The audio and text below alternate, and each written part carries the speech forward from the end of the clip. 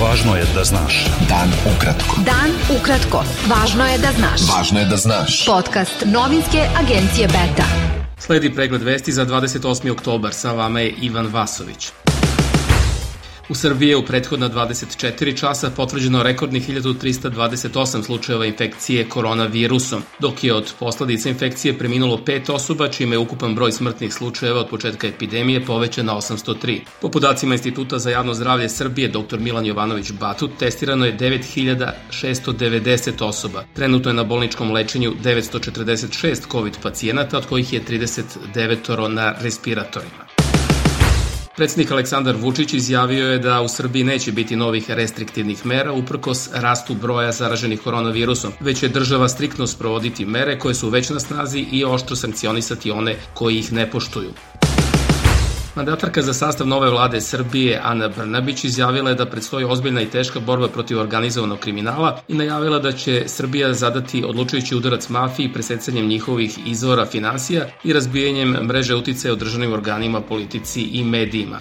U borbi između države i mafije država će izaći kao pobednik i garantujem da ćemo umeti da zaštitimo volju naših građana i čoveka kome su oni direktno i lično dali poverenje da vodi Srbiju u nove pobede. Brnabić je rekla da će to biti proevropska vlada političkog i ekonomskog kontinuiteta i da će u skladu sa potrebama građana, izazovima sa kojima se suočava i rezultatima koje ima, otvoriti nove teme koje će dalje doprineti snazi Srbije i kvalitetu života u njoj. Na međunarodnom planu Srbija je postala zemlja koja se poštuje i koja se uvažava. Zemlja koja vodi nezavisnu i samostalnu spoljnu politiku, pouzdan partner za razgovor, a ne zemlja pred koju se postavljaju ultimatumi i uslovi. Srbija je danas finansijski i ekonomski stabilna zemlja. Zemlja u kojoj je nezaposlenost na rekordno niskom nivou od 7,3%, prosečna plata preko 500 evra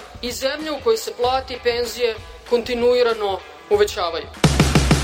Predsjednik stranke Slobode i pravde Dragan Đilas ocenio je da će Srbija nakon lažnih izbora dobiti lažnu vladu. Đilas je rekao da prva vlada Ane Brnabić u 2020. nije otvorila nijedno poglavlje u pregovorima sa Europskom unijom, te gotovo duplirala spoljnotrgovinski deficit i da se šalila sa epidemijom koronavirusa, a potom zatvarala građane na po 80 sati.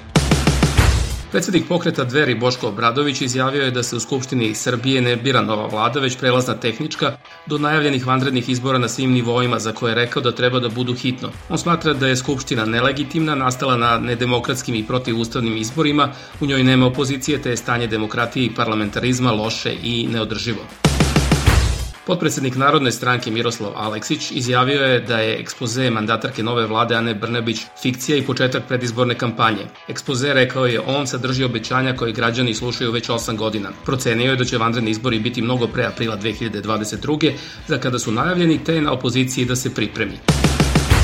Politikolog Cvjetin Milivojević izjavio je za Betu da nova vlada Srbije o kojoj se glasa u Skupštini može da ima svrhu kao tehnička sa samo jednim ciljem da pripremi uslove za regularne i demokratske izbore. On smatra da će predsjednik Srbije Aleksandar Vučić biti prisiljen da uspostavi ozbiljan dijalog s opozicijom radi pronalaženja i uspostavljanja demokratskih uslova za održavanje izbora.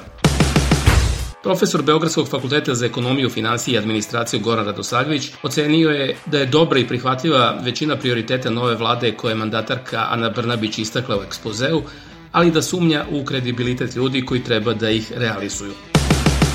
Novinarska nagrada Dušan Bogavac, koja se dodeljuje za etiku i hrabrost, uručena je novinarki televizije N1 Jeleni Zorić, snimatelju N1 televizije Aleksandru Cvrkotiću i redakciji lista Danas. Beta. Dan ukratko. Budi u toku. Šef delegacije Evropske unije u Bosni i Hercegovini i specijalni predstavnik Evropske unije u Bosni i Hercegovini Johan Sattler izjavio je da je razočaran izostankom napretka Bosne i Hercegovine na evropskom putu, posebno u oblasti pravosuđa. Sukob jermenske i azerbejdžanske vojske oko oblasti Nagorno Karabah ne jenjava ni danas. Dogovor dve strane o prekidu vatre uz posredovanje Sjedinjenih Američkih Država, koji je stupio na snagu pre 2 dana, nije zaustavio rat u kojem raste broj žrtava. Američki državni sekretar Mike Pompeo je tokom posete u sredu upozorio Šri Lanku i Maldive da su u opasnosti od kineske eksploatacije i pada u dužničko ropstvo. Pompeo je upozorio zemlje da se čuvaju od potencijalnih, kako je rekao, predatorskih pozajmica Kine. Predsjednički kandidat demokrata Joseph Biden ušao je u poslednju nedelju pred izbore u Sjedinjenim Američkim Državama sa većim šansama za pobedu od aktuelnog predsjednika Donalda Trumpa. I prema podršci u anketama na nacionalnom nivou i prema situaciji u ključnim saveznim državama. Po istraživanjima agencija, Biden na nacionalnom nivou trenutno ima prednost pred Trumpom od 2 do 11% poena. Slušali ste pregled vesti za 28. oktobar. Sa vama je bio Ivan Vasović. Slušajte nas i sutra. Prijatno. Pratite nas na portalu beta.rs I društvenim mrežama. Važno je da znaš. Dan ukratko. Podcast novinske agencije Beta.